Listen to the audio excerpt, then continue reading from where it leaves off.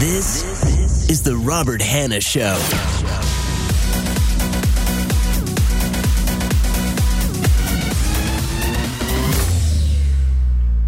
First, Carolyn, I honestly, I want to say thank you before we get into a lot of this, because first off, I know that you're extremely busy, and I know that for you to be able to make this conversation between both of us happen, you probably had to move a lot of different things around. And you know what has happened? I had to get up earlier than I planned on a Saturday. I didn't ask you. Right. What coast are we on? Right. But, I honestly, I really appreciate it. And as we discussed a little bit before, there's been a lot going on this week, obviously. And we talked about, it's been a roller coaster ride. And for those that may be listening that don't exactly know what we're referring to, the Sierra Club put out an article earlier this week talking about distancing itself from Muir and connection to his derogatory remarks towards Native Americans and African Americans. And immediately, the day that came out, I know that you and I have talked about, but my phone just went crazy. Crazy. I was worried that something had happened to a loved one at first, because, I woke up, I was like, but I think. Richard, Robert, sorry, I'm still thinking about the other guy. Robert, something did happen to a loved one. Yeah. I just want to say.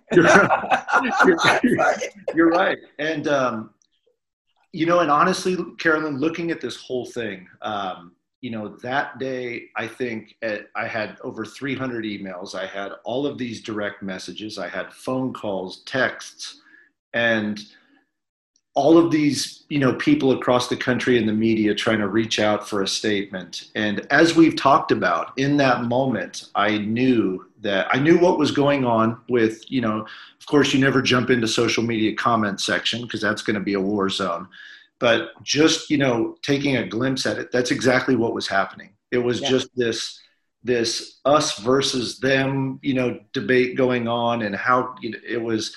And what I did know, and as I mentioned before, in one of our conversations, I felt bad because I didn't reach out to any of the media, because I didn't want to be in those stories, because there was no way that a snapshot or a comment was going to be what we're doing today. Right. And by doing that and them spinning it into something venomous and more of a divide, and, it's a war between this family and this, or I wasn't going to do that. What I did know was that I will never use my name and my family's platform to further divide and put people in positions where you have to choose. And how everything worked out to this moment right now between you and I don't think could have been any more perfect, because for reasons of the universe, you and I were connected. Yes. And there's no other person that I wanted to talk with this morning, and I haven't talked to anybody yet, and I haven't put anything out there. There's no other person that I'd rather walk through this with than you, because you are so authentic. You are such a straight shooter. You're passionate about your work. And I just think that this is kind of I want to use this as a symbol to show people that it's okay to have difficult conversations, because difficult conversations are where solutions live. And you and I talked before, a lot of people just don't know how to. Yeah. A lot of people don't want to. Right. But everything going on in this country today, these are important conversations that everybody should be having. And we've got to get to a point where we owe it to ourselves. And by doing that and learning how to have these conversations, it helps us become the best version of ourselves. Yeah. So I just wanted to start, just by, thanking you and just letting you know that I'm really excited to talk with you, because I think a lot of good's going to come out of this. Yeah. And And I also want to say thank you. I want to say thank you too. Sorry, I didn't let you finish. No. I may do that more than once, and I apologize in advance. Right. Okay. Right.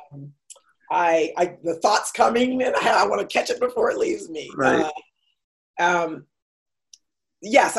First of all, I also think about how the universe things line up in a very particular way, and that I had just this piece I had worked on for some time, and it just about a potential conversation between me and John Muir. That's this show, this performance, this piece that I've been working on.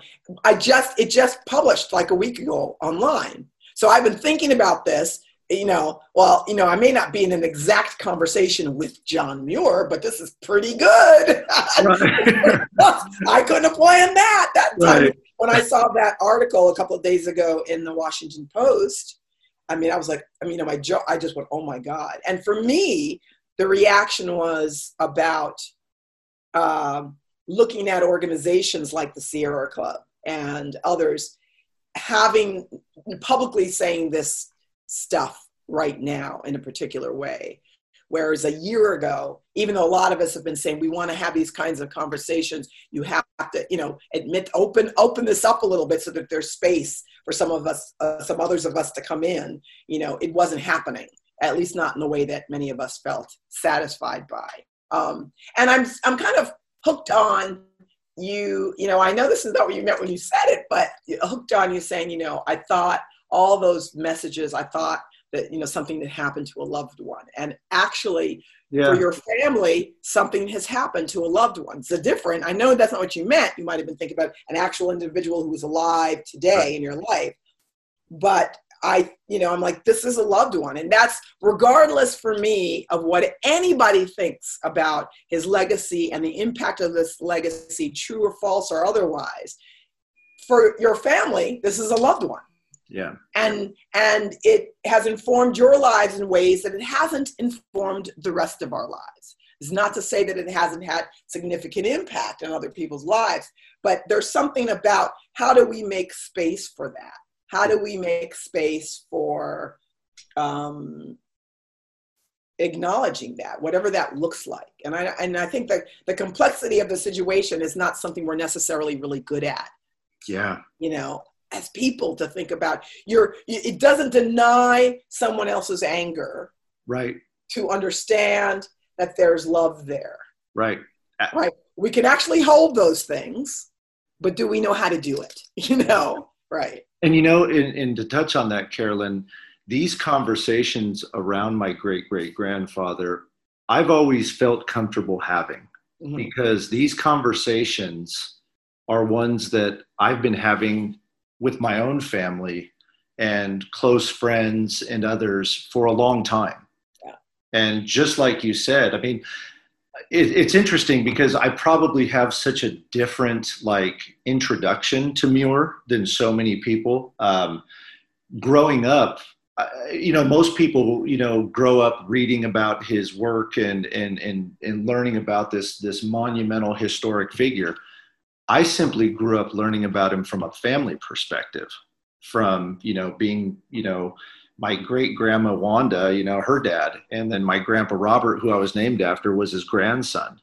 And I kind of, walked through life, when I was younger, it was funny because, when you're a kid, you're not really interested in who your great grandparents are and your ancestors. And I remember as a young kid just going to a lot of events and always asking my mom, Mom, why do we have to keep going to these things and things like that? Right. And then it was later on, actually, when I started seeing him pop up in history books at school, and then kind of putting, everything together based on, trips that we'd be on, and my family would say, one day this will make sense why, we're connected with this and things like that. But to go back to what you were saying, when I got older, that's when I, started really reading a lot of the work. And that's when I came across, the derogatory comments made towards Native Americans and African Americans. And you're right, because that was then the process for me going to have those conversations, to ask questions. Yeah. And you just said something and it hit. All of those conversations that I was having always started with acknowledgement. Yeah. And so then we were able to start talking about acknowledgement and then working towards a path of becoming better, evolving, Right. you know? And so that's when you said acknowledgement, that's always been, you know, that's a very important thing for people to realize today in having these conversations. Acknowledgement is powerful. Yes. And I think that a lot of the response to organizations, a lot of the response from, you know, Black and brown folks, you know, like myself, to organizations like the Sierra Club, and there's the Union of Concerned Scientists that was in the article, and other or predominantly white organizations, is, you know, fundamentally about that acknowledgement. Let's start with that. And not getting that acknowledgement is what always, you know, how can there be trust developed, you know, between, you know, if you are talking about diversity in the broadest sense, if you're talking about change in the broadest sense, when there's no public acknowledgement of why that's really complicated. You know, how can we, you know, there's something I'm still sort of working through in my head about, you know, the article was about John Muir, and actually was about a larger set of issues around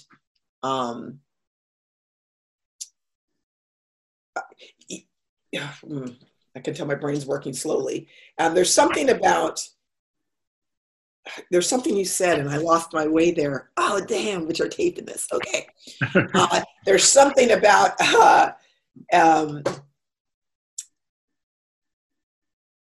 there's something in there for me about the acknowledgement and the lack of acknowledgement that's been, which doesn't mean people didn't know, right? But because the acknowledgement costs something. It costs something for organizations like Sierra Club and others to be acknowledging that publicly right now. Though, and I will just say this, and I'm just going to say this, that, you know, a lot of us understand that this is also a great moment to look good by acknowledging. So, you know, acknowledging at this moment is actually, is that real? Like, what is that about? Is it about protecting yourself because it feels safe to do so? Or is it about something else to say, like, wow? Because, you know, what comes after the acknowledgement is the hard work. What comes after the acknowledgement is, okay, so what's happening next? What happens now with this? I think that, and I also think that, yes, there's a focus on your great-great-grandfather, but he didn't exist in a vacuum. He did not exist in a vacuum. He did not create systemic racism in the environmental movement. He might have contributed to it. He may have been a part of it. All of those things, all right, but he didn't create it. You know, it actually, for me, again, points to why we have to look at the totality of our history to understand that, you know, it's not like anybody shut him down when he'd make those comments. As far as I know, nobody was saying, hey, don't say that. Just like it's been in recent years. Just like it is now. Let's just say, without getting political, that there are individuals who can say stuff and people who should be shutting him down or shutting her down or shutting them down aren't doing it. Right. Which then says, so then everyone becomes complicit and culpable. Not in the same way. But, you know, so it points to that sort of, how are we accountable? Yeah. And how do we acknowledge that? And what does that look like? And also understanding that people seem to be so dug into their ways and unwilling to understand that people go through life with different experiences and perspectives. Yeah. And nobody, you know, seems to want to budge to have a conversation. It's my way or that's it. And if you don't think this, then you're over there. And that's, you know, one thing that I guess it fascinates me about, you know, a lot of things going on is, you know, look, I know that conversation is not easy for everybody. For me and you, super easy. Yeah. And if if I don't know something, I always go find it. And I always go ask those questions. I'm very nosy. Yeah. I want to know. I want to know about Carolyn Finney and the journey that you've been on to make you so passionate about the work that you do today and being able to go talk to people. It's fascinating. I told you before, that's the reason I started a podcast. Right. It was to have conversation, because conversation is healing. Yeah. Every time I talk to somebody, it's something so incredibly new that it makes me curious. It makes me want to do better. It makes me want to be better. It motivates me. Well, conversation connects. Yeah. Right. So, and I think that, at least for myself, that conversation is less about agreement. It's actually really not about agreement. And I think sometimes it gets framed the implication is, oh, we're going to come to an agreement. And actually, because often it's framed that way. So if you think about meetings, if you think about, bringing people together, so the product is, the goal is, as opposed to thinking about, it's about the process. So right. if you're building a relationship, and the relationship has legs. Right. I'm not thinking about how we agree. Right. I'm thinking about a lot of other things. How do I hear you? Is there room for me to kind of show up in there? What happens when we're both showing up like that? What might be discovered? Yeah. And it doesn't mean there are things that sure, there'll be things that I like more than others. Yeah, that's good. Or things that I might not like at all. Not only about what you have to say, but I may not like what I have to say. Right. You know what I mean? Like, that's the surprise. I might be like, can you hear that? No. I'm going to close the window. They're mowing their lawn store. No worries. No worries. Sorry. I was like, it's Saturday lawn mowing day. Right. I want to ask you, Carolyn, too, because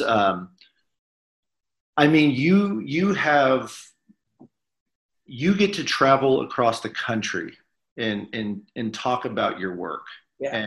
And you're in many different scenarios and you talk to many different audiences. And I want to ask you just something about Muir, because you get to speak so much. And I know in coming up in your conversations, you a lot of times speak to audiences that embrace him.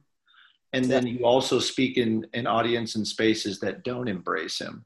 Yeah. And I know that you're asked so much about his legacy.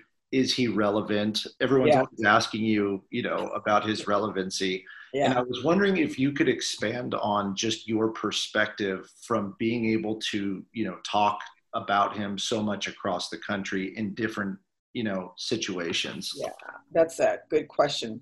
So part of it, and in no particular order, right, of importance, is that, I always have to establish my own intention, right? So I can't, I don't know who the audience is going to be.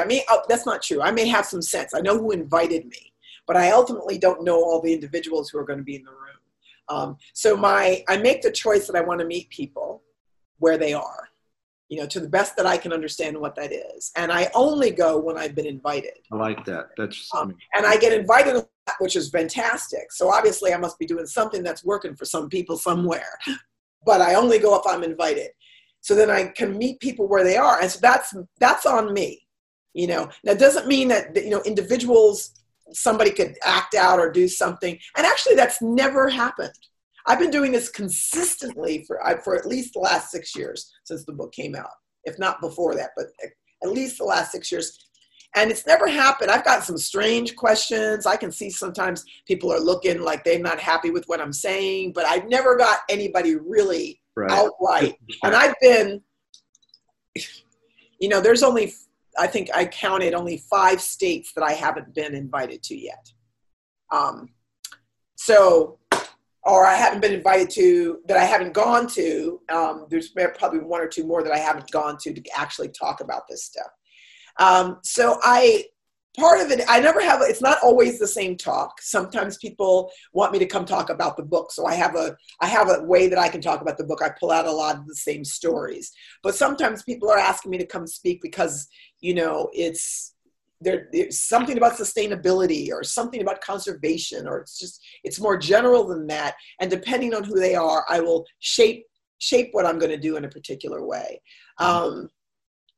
I guess to be honest with you, before I did any research, I never thought about John Muir. That's the crazy thing.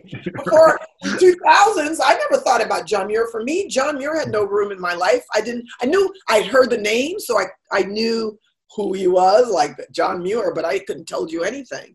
Right. I lived in California for 8 years. And this is a terrible thing I'm going to admit. I still don't believe I've ever been to Muir Woods. Right. I don't think I've been there. I lived in Berkeley, Oakland. Yeah. Right. And I was serving on the National Parks Advisory Board. That's really messed up. I don't know. Right. Excuse me, but I understood, and I started to learn about who he was. And I became fascinated by thinking about who he was in the context of the larger narrative about who this country says it is. Mm-hmm. Right. And for me, it became less about either demonizing him or venerating him. I actually don't find either one of those things useful. And it sort of takes somebody out of the human realm to something else. But I understand he's had significant impact. So there's some accountability and responsibility there, which I also will call out. But I was interested in his place in the larger narrative and all the other pieces of individuals and moments in time and who got to decide what's the story we're going to tell ourselves about who we are as Americans? Who got to decide, how we are going to be in relationship with non-human nature? Who got to decide that this was the best way to do it?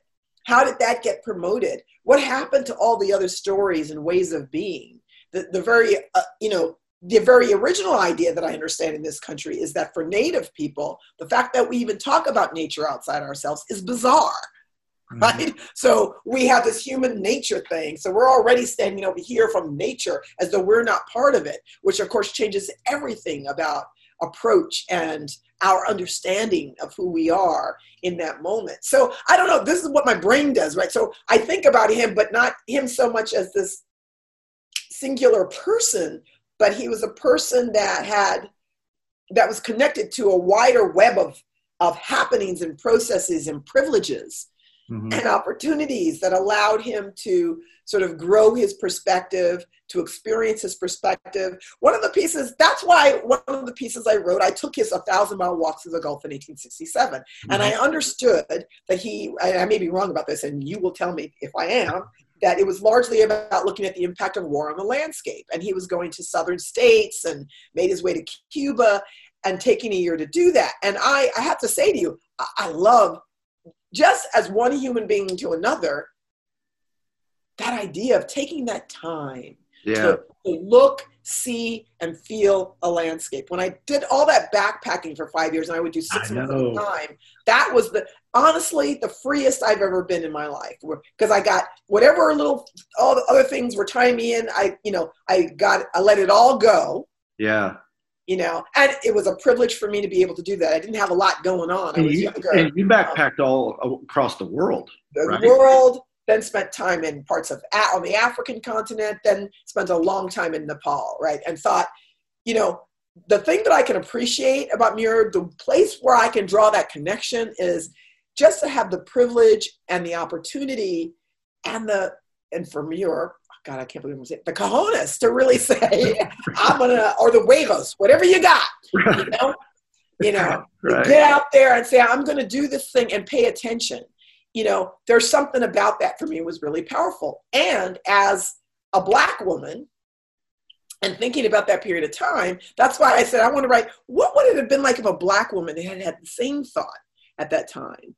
And it doesn't downplay or diminish his own courage, his own intention, but it actually changes the narrative to understand. Right. Because then when I started writing this pretend narrative of this Black woman doing it, I said, oh, hell no, right? It's going to look completely different. It doesn't mean she's any less courageous, but I said she was ducking and weaving through a hostile landscape, Right.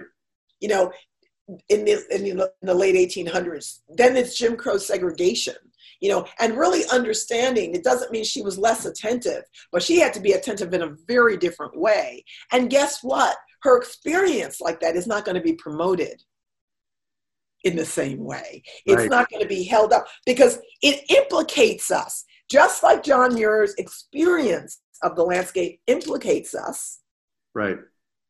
It implicates us that we don't promote that other story. Yeah. And so for me, it's about holding them together, because the opportunity is to see that those two stories together actually get closer to the truth of who we've been and understanding who we are now. Neither one of them on their own actually give us. I got to ask you, Carolyn, I love this. I mean, we got to talk like 10 episodes. I mean, 10 episodes. Let's take it on the road, Robert. Let's go. In the spirit. What you're describing right now is just having a conversation and listening to a different perspective. But I feel that so many people look at what you're talking about and think that they have to choose one or the other. Right. And so what I would say to folks, and I try to say this all the time, is you always start with yourself, because that's all you can do. How are you situated in your story? What is your environmental, I call it the environmental autobiography, right? Yeah. Everyone's got one. There is no wrong story. Whatever you choose to tell that as, that is your story. If you can know that, if you can own it and claim it. And for some people, that's going to be harder than others, not the least because if they're part of a lineage where their experience of the world has not been valued, right? Then there's some hurdles they're going to have to, personal hurdles of worthiness and mistrust and stuff to work through. But ultimately, if everyone can understand that everyone's got a story, and in terms of the environment, everybody's got an experience and a story. And it's about bringing that story, because that's all actually anyone can do, is bring that story to the conversation. It is not about if you have multiple degrees and if you read all these books and or whether or not you've been all over the world. Actually, you don't have to have gone anywhere but where you live, right? You still have a rich, full story. And some of that story is in our DNA, right? Some of that story is in our dreams. Some of that story is in our spirit, however we connect with spirit and what that is. And so it is, for me, how we understand that. And then the art is how then we share that in conversation. That's the richness of it. So you don't got to know anything else. You don't even got to know who John Muir is. You just have to know that to be able to be in conversation with someone who is not you. God. Right? And if they bring the same thing, then you can go on the journey of, But I think often in this country in particular, we get caught up, myself included, we get caught up in, how much we've read, how much research, where do we go to school, who do we know, how are we connected, what organizations, and all of those things are experienced too. So I'm not discounting that. But it actually then, what that starts to do is just cut out a lot of people. It just starts, you just start chopping out. Well, they can't participate, and they can't participate, and they can't participate. And sometimes that gets slanted to, what do they really know? Yeah. I mean, what do they bring into the table? Right. We frame it in all of these ways, and then we create this situation where we must outreach to them. Right. Go there and bring them to our table because they don't have fill in the blanks. And I'm like, well, it's not to say that they aren't economically struggling. It's not to say that they haven't been treated badly. It's not to say that all these things haven't been done to them, but they aren't empty vessels. I feel it. They ain't. Right. They aren't empty vessels. They're full, lived, realized human beings with a story. Yep. Right. You're not giving them a story. They already got a story. Right. So it's like, how do we make space for that? And our own bias, right? Because everybody's biased. Everybody is biased. And bias is not a bad thing or a good thing. It's just the way we see the world. Yep. So that's part of understanding what your story is, so you can recognize where your bias is. So if I'm in conversation with someone who's different from me, I don't let my bias get in the way of us actually connecting. It is not about agreement. It is about connection. Yeah. And that's one thing that I've learned also, that to have difficult conversations may very well mean that you have to swallow your pride and put ego aside. I think a lot of people aren't willing to do that. And for me, I mean, because this whole week has been a unique situation for me, because when you see Muir in these articles, that's a family member, like going back to your point in the very beginning, and it's personal, Yeah. And I just, going back to, so many people want the divide and conquer. I see this as I see this as an incredible opportunity to do just what we're doing right now, conversation that facilitates healing, facilitates relationships, long-lasting relationships. This isn't just one conversation. This is a lifetime effort to. I mean, I was thinking about this the other day. I think I read that in the U.S., the lifespan of a male today, let's just say 74 years old. So I just turned 40, which means that if everything goes according to plan based on that statistic, I have 34 summers left. 34 summers left. We're not here for that long. Right. So don't keep reminding me. Right. Right. Right. So when I think of it that way, I think of my children, everything that we do now, the future is looking at for a blueprint. And we owe it to them to not just build a better conservation movement that includes everybody, but a better world. Yeah. And it starts with conversation. It's the one tool that we can all use. Right. I think I said to you that when one of the many pieces that was written about President Obama when he left office, I believe it was in the New Yorker, is that he talked about how it was a quote about how he said, we've lost the art of the common conversation. And I love that. I mean, this is the thing that has stayed with me about, what is the common conversation? It's one that I believe we all have access to, but it doesn't mean we all do it in the same way. It's just that I believe we all have access to. And I believe we have lost the art of it.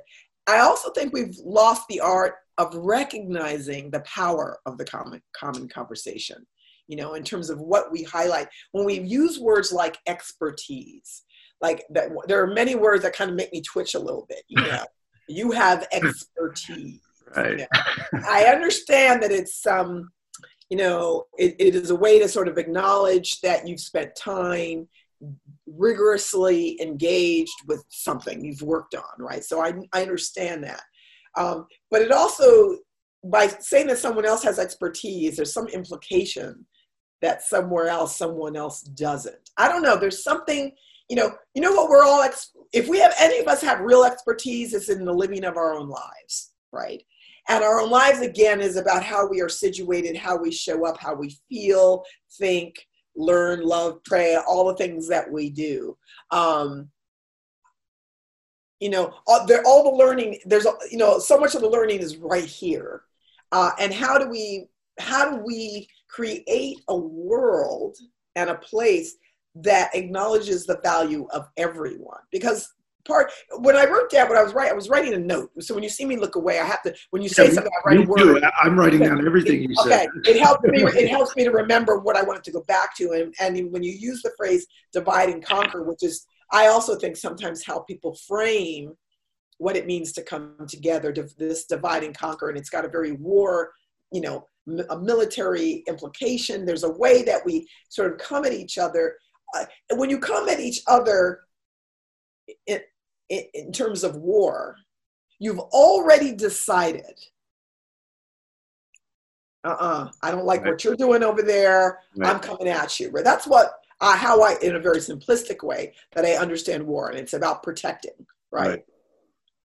In terms of people, I mean, I'm not talking about war now or the military, but the idea of divide and conquer, I'd actually like to reframe that, like to throw that out, where it is actually, why am I coming to you in conversation and thinking because you're white and I'm black that I'm assuming already that this is going to be war, it's going to be a throwdown situation. Mm-hmm. It actually doesn't start me off on strong footing. Right. It definitely doesn't set you up really well in my mind. So, right. But it doesn't put me on strong footing. So I'm kind of interested how we can even reframe the way we think of relationship, how we think about which isn't to deny, and I want to make sure that people hear this, it isn't to deny the rage the justifiable rage, anger, hurt, and loss that many people feel, that part of what, when I read that article in the Post, part of what it was pointing to was the question of systemic racism in the conservation movement, more broadly the environmental movement, how it's played out over time, how it gets reflected in the lack of, power, access, and resources that Black and brown people have had around issues related to conservation. Those things have happened, those things are true, and I'm not denying any of that. And it's how, oh God, I'm really careful here, but the thing is, I want to be able to unapologetically say, here's what has happened to me and mine, and this is really problematic. Sure. But more than I want that, is I want things to change. And I understand that part of that change means I have to change too.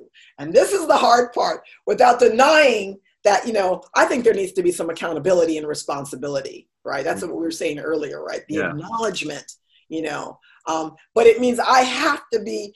So I think of it differently than not about swallowing my pride or setting aside my ego, just the sense of I have to be able to take a really deep breath and expand. Yeah. For me, there's a degree. So Black and brown people may say, and I know I've said it, I'm always feeling vulnerable. If I walk into any predominantly white space, let's say we're talking about conservation and environment, I've immediately made myself vulnerable because I can't visibly hide behind, this is always here. People know I joke and say, I can't be incognito. This is what it is, right? All the time. And I don't know how people are going to respond to that or what their expectation will be because of that. But there's something about, I know that unless I find a way, I'm not waiting for you to give me the answer or anybody else. And actually that's not your responsibility, right? It's for me to decide, how am I going to be? Like, how am I going to change? Right. And for me, the change doesn't mean I'm going to be any less angry than I was 5 minutes earlier, right? But it does mean, how do I change? Like, how does that, the anger, the anger of my ancestors, of my father and my mother, they're struggling, I don't even have to go far back for ancestors. I'm talking about, in the last 50 years, right. People I've known, how do I honor that, value that? What has it taught me? How did it get me here? And if I want to go somewhere else, what does that then require of me? Before I can tell you what it requires of you, I got to know what it requires of me. Only then do I feel I can come to this with some integrity and say, I got to do work too. We don't necessarily have to do the same work, but I know I have my own work to do. And I don't need you to tell me what it is. I mean, that's my work to do, to figure it out, right? And come to the table. Right. Yeah, it's a hard one because it's, You said something before when you're watching people either have a debate and somebody just kind of throws out a very simplistic, dismissive answer. You said something. It was when they say that, it's something about letting themselves off the hook or something like that. Yes. So that there, I wish I vaguely remember. I think that it's if someone. If someone is defensive, and we all get defensive, right? We're human beings, right? So, to get defensive is to defend oneself. Right. To feel like you're under fire, something, protection. And so I know, I wish I could remember the exact response, what the question and what the response was, but I know sometimes in the question around race, actually, because it was very particular, in a question about race, I know what I said. I know what we were talking about. I was talking about instances where a white person has said to me, why do you always play the race card? Right. And, there's a conversation that's tense around race. Mm-hmm. And I've had it said to me when I've been in a group, right? And I'm, been facilitating a conversation and had a white person in the room say, why are you playing the race card? You're always playing the race card. And that's a real deflection. At minimum, that's a deflection, because now she's made it my issue, as opposed to it's our issue. Right. Yeah.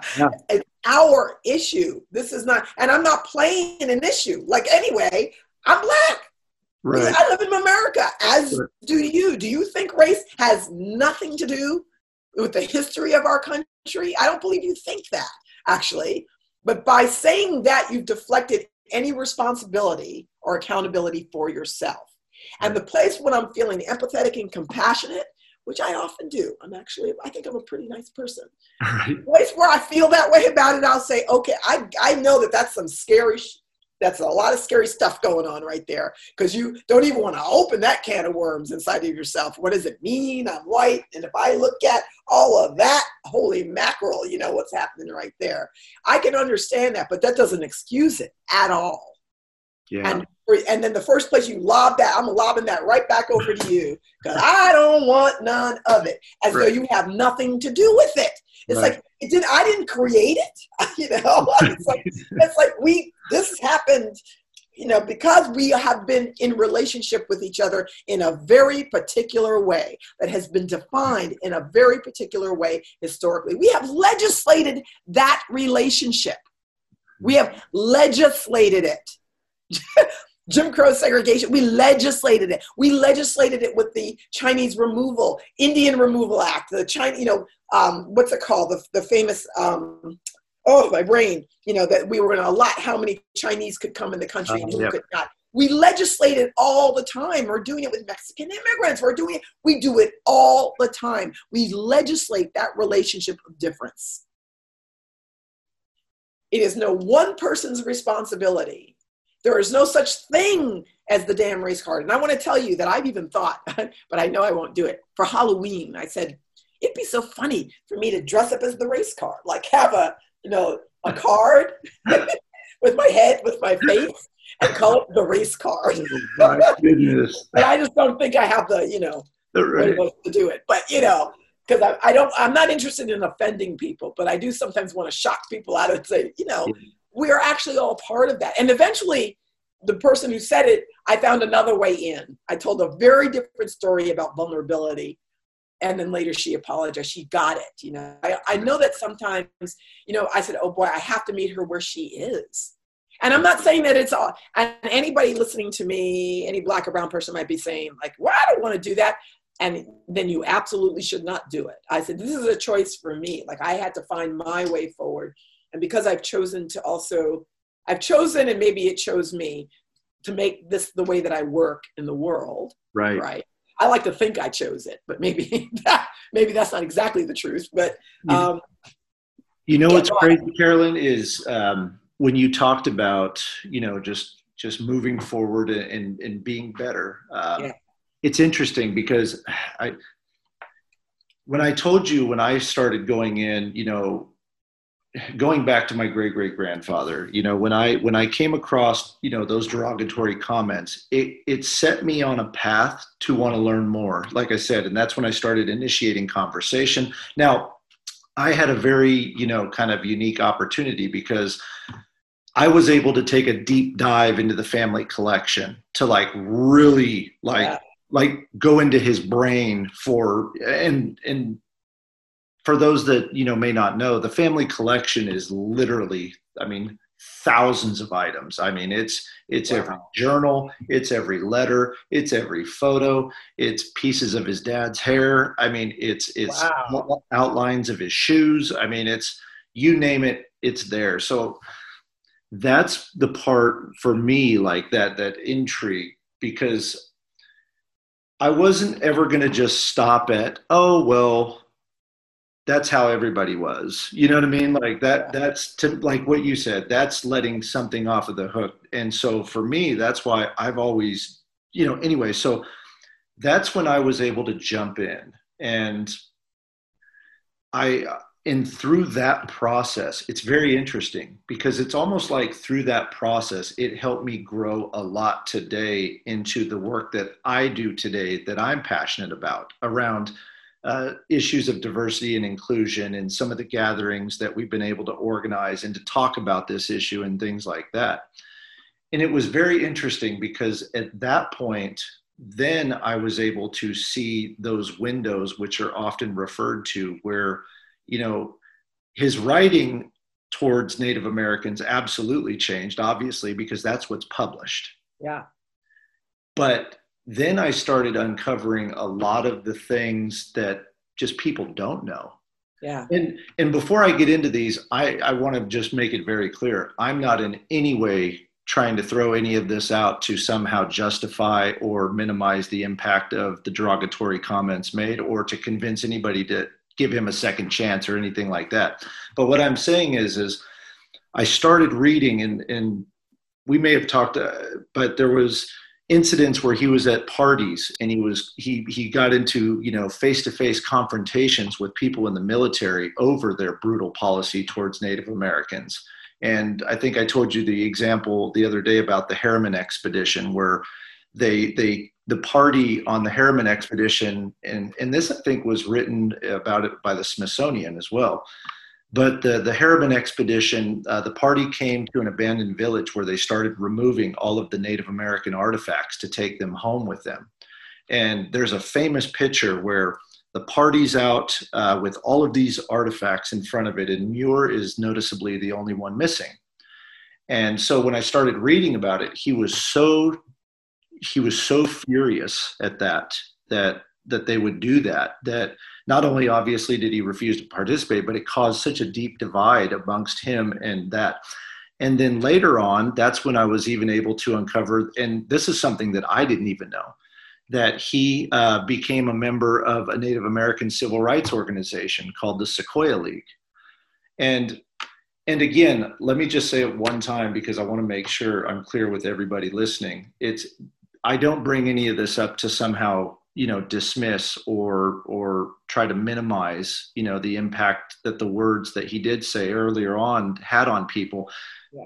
But I was able to see his growth. And by that process, because he's my family, yeah, that then showed me, and I connected with that because myself had to overcome a lot of things that I had to go through and a lot of mistakes when I grew up. And so when I look at this overall picture, I've evolved. And I would like, if there's one thing that, in at least my opinion, for me personally, as a person in personal growth this week, was because of all of my mistakes growing up and through all the lessons that I've learned, you know, from my family, or because of, you know, things that, you know, like you said, my parents, you know, did things that I wasn't proud of, but I was able to correct that. And I'm at a place now where I feel so good, because when everything was happening this week, I've just gotten to a point where I'm so comfortable that I'm able to kind of shut out the noise and focus, but to deploy empathy and compassion, and understand that, you know, people have different perspectives of things, and that's okay.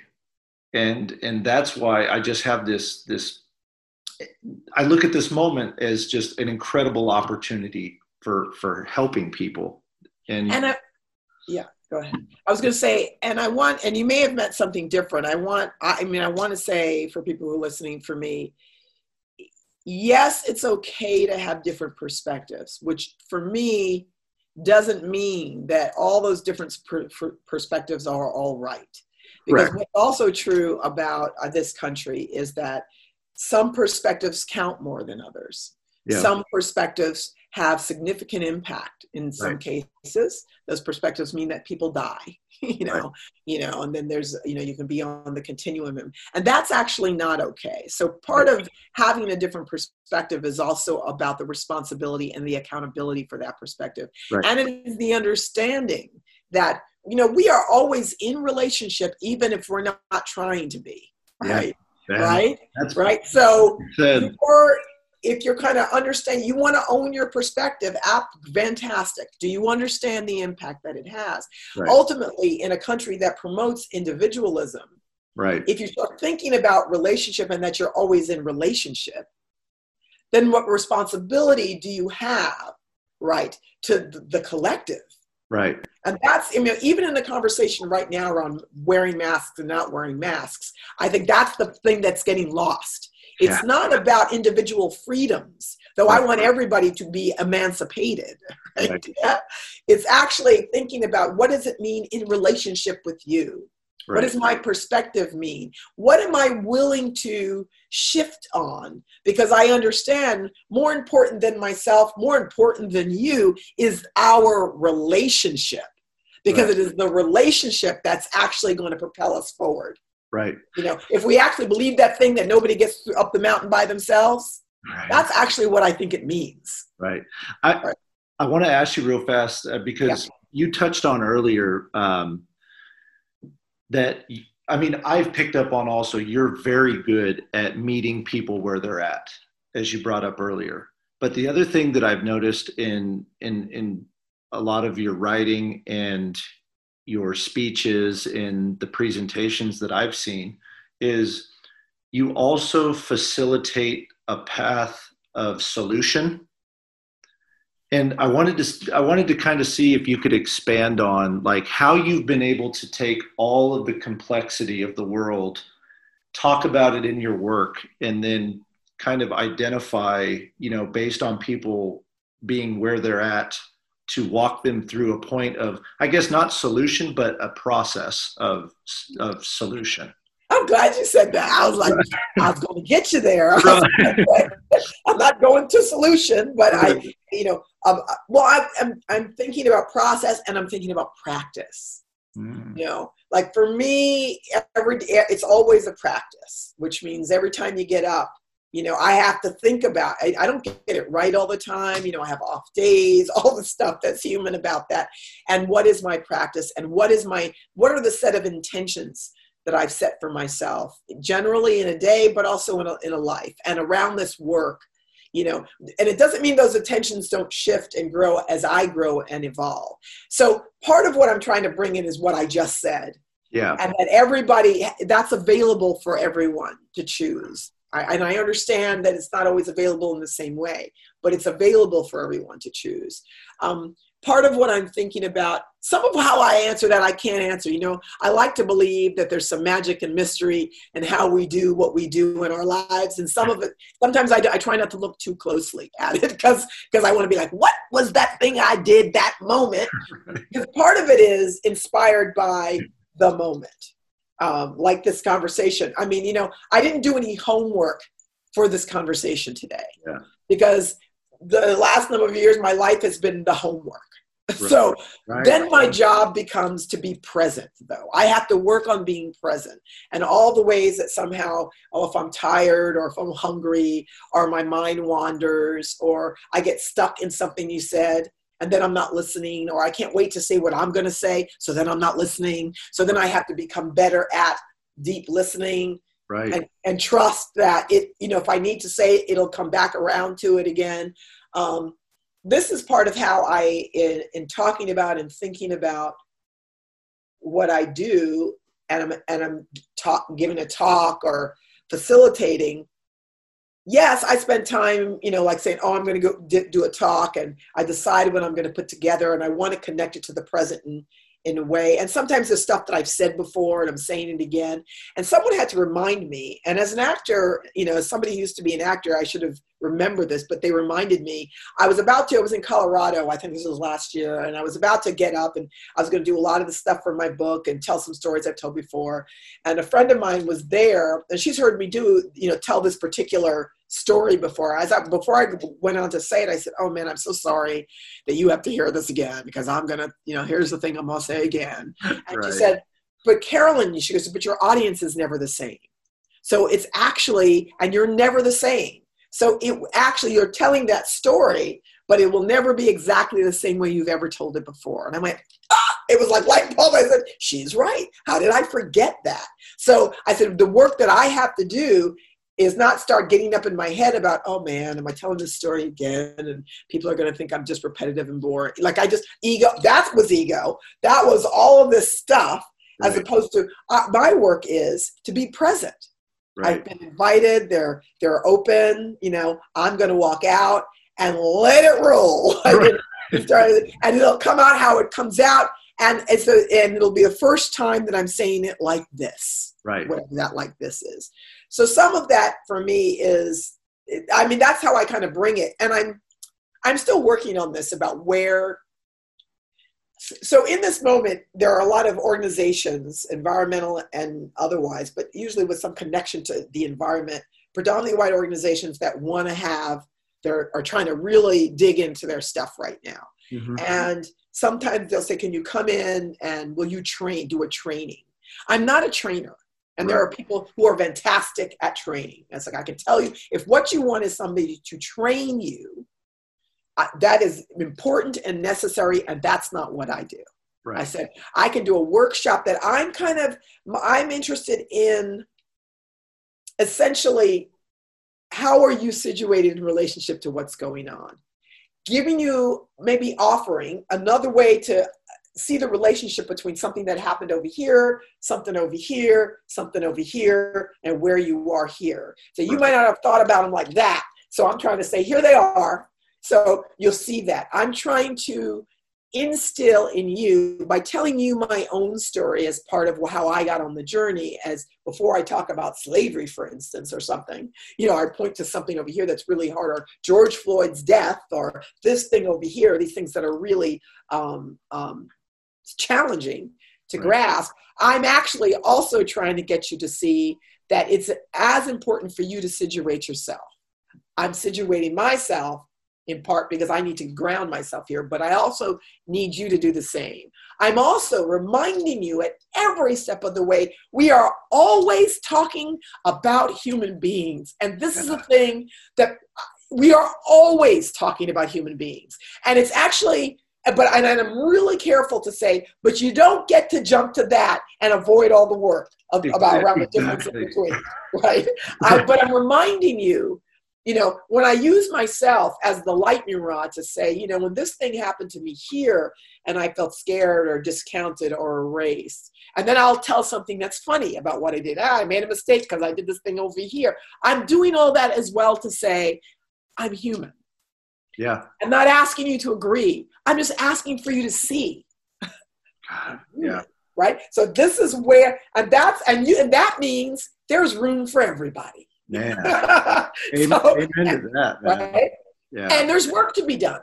There is. Right? It is not a kumbaya moment. It is not about, I don't see color. It's not about some broad brushstroke of we are all one. It is not about being able to use universal language to deny the difference and the challenges embedded in those differences. It's about reminding that if we can just hold that, what will always be true, at least for now. I'm a big Carl Sagan fan, so I believe there should be more happening. Right. I'd love to be around for it. But that aside, that we are human. If I can keep that makes me more, the ability for me to stretch my ability to be compassionate, empathetic, and open without denying my own hurt, loss, anger, and rage just expands how I get to show up as that. You're not here, you're not here, you're here. Yeah. Right? Yep. And I'm going to meet you where you are, because ultimately I want you to meet me where I'm at. Right. Right. Team human. Team human. Which we always are. Right. Which we've always been. Yeah. I was when I met you, it was in Yosemite National Park. Yeah. At our mutual friend Teresa Baker's Buffalo Soldiers Retracing event. Yeah, that's right. And honestly, Carolyn, that was one of the most memorable trips I've ever had. Yeah. In a national park. I mean, there was so many people who had never met one another. Some had never been to a national park before. Yeah. That's when Sister Monica Parker broke out in song. Yeah. Oh my God, all this has come back to me. And all of those Buffalo Soldiers on the motorbikes, on the motorcycles, like coming down from San Francisco all the way down to Yosemite. That was amazing. Right.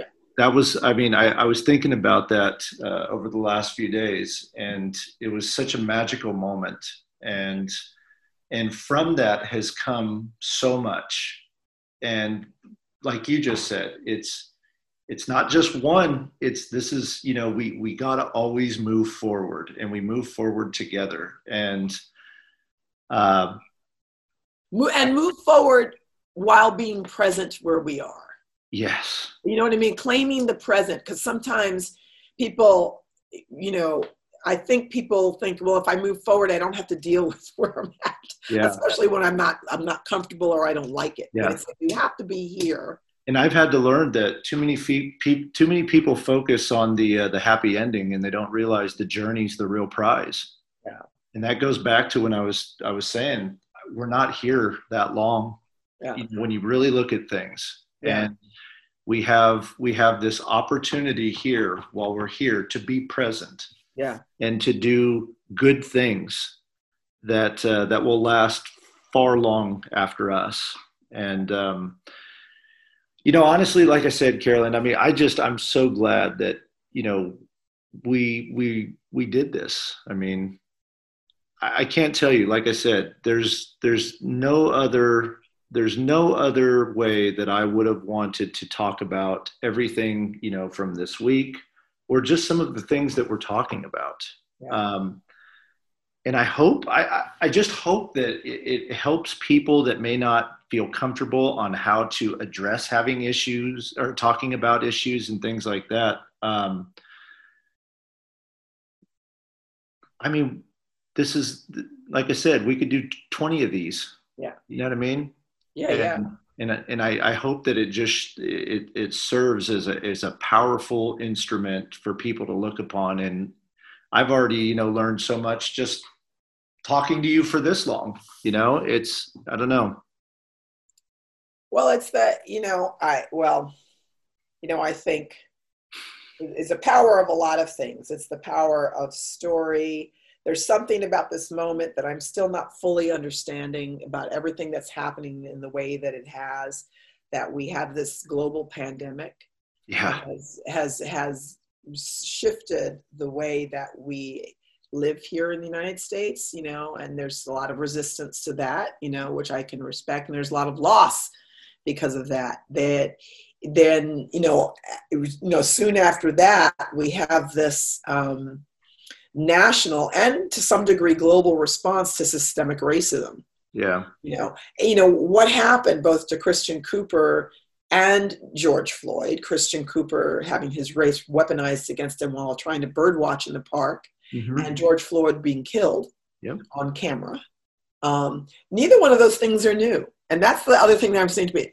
Unfortunately, there's nothing new about either one of those, except that those are two individuals that it happened to, know. And George Floyd lost his life. People lose their life all the time. And there's a continuum that everyone else lives on, especially Black and brown people all the time, with that potential hanging there. But also that it's just insecurity about you just, whether you wander in Yosemite or anywhere else, not unlike thinking about John Muir and my made-up Black woman, Sojourner Washington Douglas from 1867, mm-hmm. How they both can be on that landscape differently for a variety of reasons.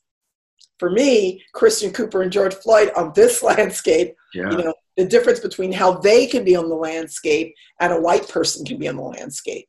It's different. But it's somehow the same. And I like to say, wherever you go, there you are. Because if you don't actually address what's happening, it's just going to manifest into something else that's the same thing. It'll just look different, but it'll be the same thing at its root. So for me, there's something about this moment of, and I say this understanding that I have a very particular privilege right now, at the moment I'm healthy, at the moment I can pay my rent, and there's some creative opportunity that's feeding me so I don't feel like I'm losing a sense of myself in the larger community. And not everybody has that right now. So I really I start off every day with some gratitude, just, acknowledging that that is true. And I want to say that there's something about all the perfect storm of these things coming, and that the response, to it, that is so tidal wave like, for us. So that for that article this week to happen, for the sense of what you may be experiencing and the rest of us, but it's like every day, potentially something's happening. That's why I was like, well, I started off the week. I didn't know that I'd be ending up the week in a conversation with the great-great-grandson of John Muir. I didn't know that on Monday. It's Saturday. I'm like, and the timing feels right and good and hard and potent. Yeah. Right. So it is just like, okay, so how to be present, what's the intention, what is called for, how are we open for what might emerge? Yeah. That's what emerges. So that's very well put right there. Yes, right. Yeah, that's very well put. And to your point, there's a lot of pain out there right now. Like you said, we're in an economic collapse. Yeah. People are losing their businesses, jobs. Yes. I mean, I've talked to friends who lost everything during the last mortgage crisis collapse. Yeah. And then they got to rebuild, and here we are again, 2020. They've just shut down their business for the last time. They've gone through their life savings. It's right. And that's why, over the course of the last few days, I was really happy because, a lot of people reached out and they, asked me, how are you doing? How's your family doing? Things like that. And I just thought to myself, there's a lot of pain out there right now. Yeah. So my problems, I mean, this is nothing compared to, the pain and suffering going outside there. And like we talked about earlier, a lot of times when you see people angrily lashing out at one another, there's pain inside. Yeah. There's pain inside. I tell people, I've said this already in recent weeks to predominantly white groups that have invited me via Zoom to be in conversation, that I said, the mistake I don't want people to make is to assume that if Black people are feeling rage, anger, hurt, and loss, that is conflated with hate. And that happens. All that hate. I said, that's not hate. Because, all of us in our lives feel some anger, pain, hurt, and loss. That anger and rage is about hurt and loss, and anger and rage, and it is justified. But understand that that's not hate. That's not what hate is. Right? If you have somebody you love in your life, and they, at whatever capacity you love them in, but you love them, and they're angry about something, they get enraged about it. And you may step away for a minute to gather yourself because as a boy, you have to protect, maybe you just want to make sure it's okay. But you also, I imagine, at some point want to confront it, because what you want, because you love them, is for them to feel better, for them to be healed, for them to be, is there something, a role you can play? Do they just need you to witness? Does it need to be that you can support? Can you actually, is it something you're doing that's impacting that? Oh, I didn't even know that. Let me work on that. That's what you do when you love somebody. That's what it means to stand by somebody. So part of what also is getting revealed for me is the lack of love. When you look at groups of people who historically have been treated as though they're not loved the same as everyone else. We don't like to talk about love because it sounds corny, but really it is the most powerful thing ever. And to understand that if I'm really angry, it's because somewhere underneath, I believe I haven't been loved enough or as much as somebody else. And it is reflected every day in legislation, policy, cultural and social behavior, curriculum. When I don't see anyone who looks like me, when I don't see myself valued, when I don't see my family valued, that's what I am angry about. And why shouldn't I be? But it's not because I hate you. Right. Actually, that's not the person I want to be. I aspire to be better than that. But that I don't want to deny my anger in order to get there. And I'm not going to just, because I don't want to be like, just love me. I'm not saying it like that. It's like, but there is something about, if you really want to stand with me and stand by me, you don't have to agree with me. Everybody, do you agree with everybody you love? No. I don't either, right? No. Right? Exactly. Which doesn't mean I love them any less. And understand what that requires of me, which is not to be what they need me to be. That's not what it requires.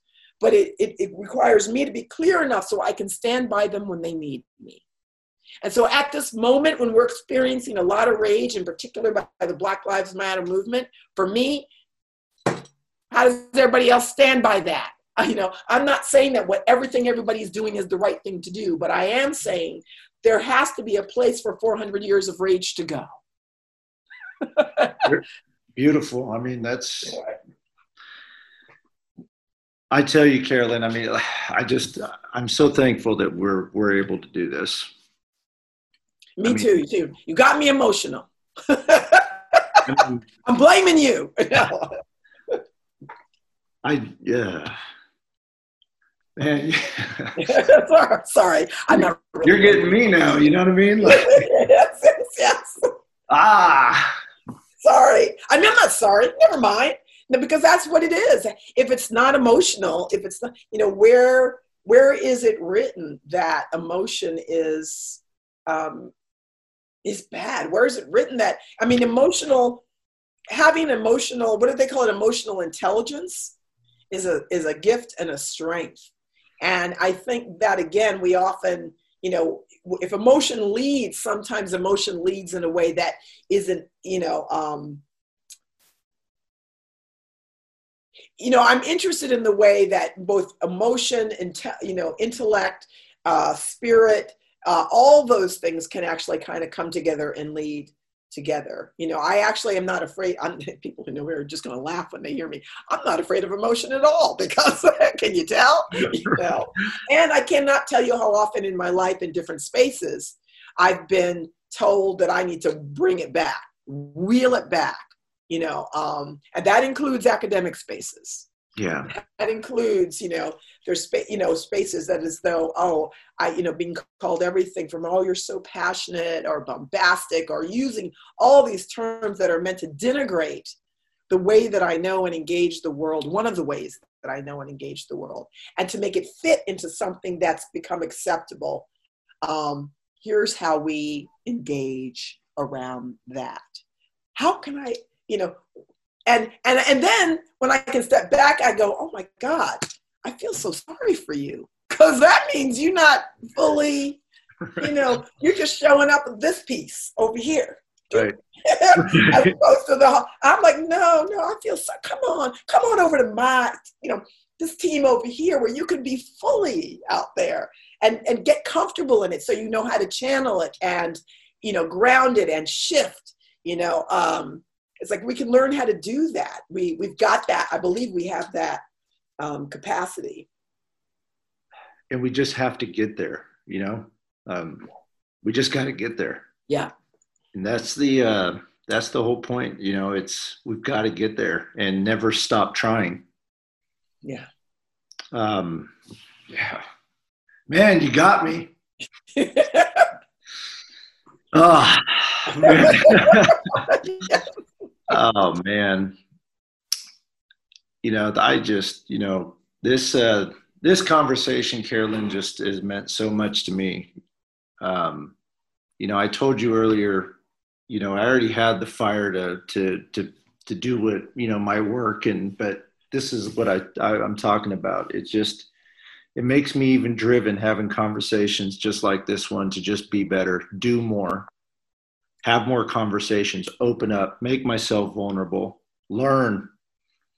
Don't be afraid to make mistakes.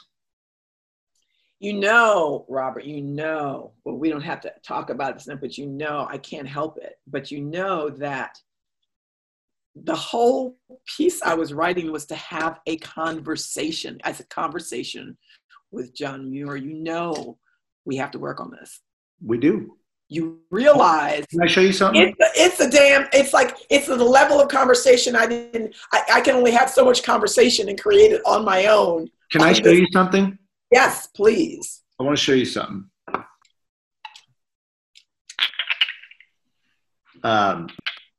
For people listening just on audio, I'm holding up 2 inkwells. And these were the inkwells that were my great-great-grandfather's. Wow. And I brought these out this morning because for me, these inkwells are just very simplistic, things to look at.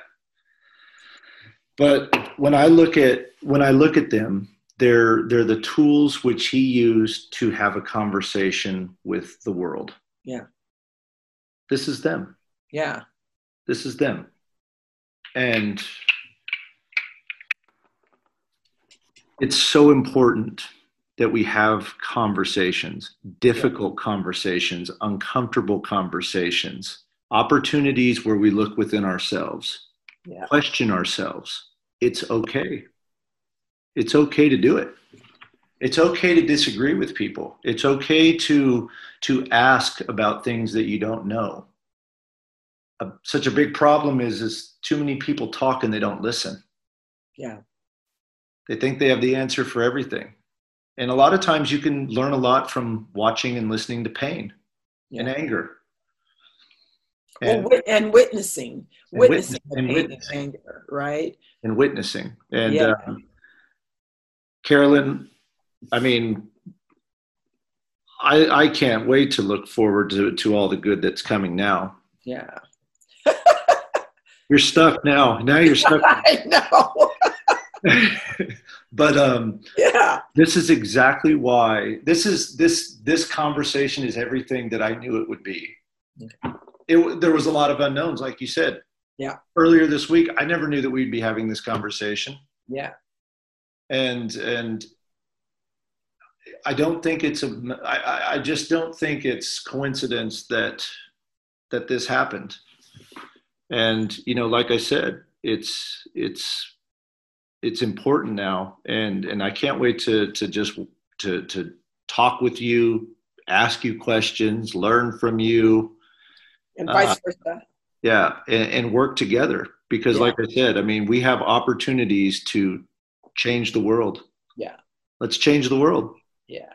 And, I can't thank you enough. And, I know you're busy too. And, I feel like I can't believe I just looked up. I didn't even realize how long we've been talking. I mean, I had no idea either. I could do this.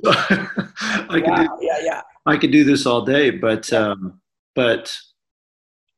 I would like to, first off, I mean, I think it's so important for everybody to be able to find you and to go. What's the best way for people to reach out and to connect with you? It's my website, which is carolynfinney.com. Yeah. It literally is the easiest way. You just have to remember my name, and then there's a contact, and it'll come through my email. Yeah, and then also, I know you're on social media, but I mean, everybody out there, I mean, you have to go to carolynfinney.com. You've got to check out, all of the presentations that are live. I believe a TEDx talk. Yeah. I think it's just so important. And I'm just so glad this happened. I mean, I didn't realize I'd get emotional. You got me. But I think, honestly, listen, I'm going to open up. I'm going to make myself really vulnerable right now. I got emotional because this is very important to me. Yeah. And I know it's very important to you. And I know that it's important for a lot of people out there. And I'm really thankful that we got to do this. So, I mean, I can't thank you enough. Thank you. Yeah. Well, thank you for, for me, one of the things you asked me before we got on, I think before we started recording was, why I sort of come to the work, why I wrote the book I wrote. Why am I doing this? And there may be multiple reasons, but, one of the primary ones is watching the way that my parents and the experience of my parents caring for a piece of land for 50 years basically got erased out of that history. Taking care of land that wasn't theirs, right? It was their job to take care of somebody else's estate. And watch how they got erased from that history. You know, I think it was unintentional, but I think it's something that has happened historically. And that I can never go home again. I can never go home again. And neither can my parents. And there's something about, I see these platforms and these conversations and the work. I don't usually say this. I mean, you know, yes, I've been able to tailor this in a way that I can also make my living doing it. And it's a privilege getting paid for something I care about, but it's also attention because it, you know, complicates the issue a lot. But at the heart of it is, it actually makes the story, my parents' story and their connection to the land, and my own, and my brother's, it makes it visible. And it means that everyone else's should be visible too. It makes it have value. It's, we might not be able to physically go home again, but there's still a way that we can be present and talk about that home, and the memory of being there is alive and right. And so when I think about John Muir and the good fortune that, and through his work and his connection to Land in Place, for all that was complicated about that, but that memory has been alive for all these years. It's live with people who will never meet him, who will never meet you, but they know who that is. And I think about people like my parents who have already been erased. You know, the place, the estate now has a conservation easement placed on it, and the organization that did it, they probably didn't even think about it. You know, it's gone, they're gone. And so for me, it's at the end of the day, how all of our stories have value. And I realize that not everyone's story can have the weight and, you know,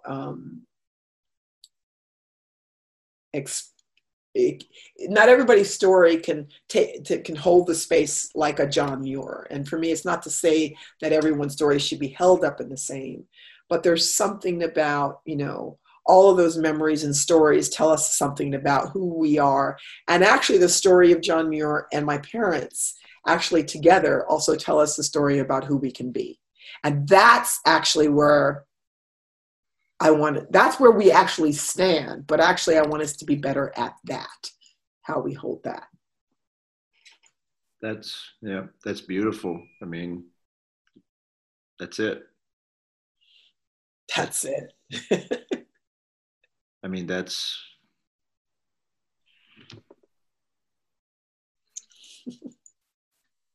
thank you, Carolyn. Yeah, thank you, Robert Hanna. And, you know, like I said, I mean, this is just the beginning. Thanks for listening to The Robert Hanna Show. Follow us on social media and be sure to check out the website at hannaman247.com.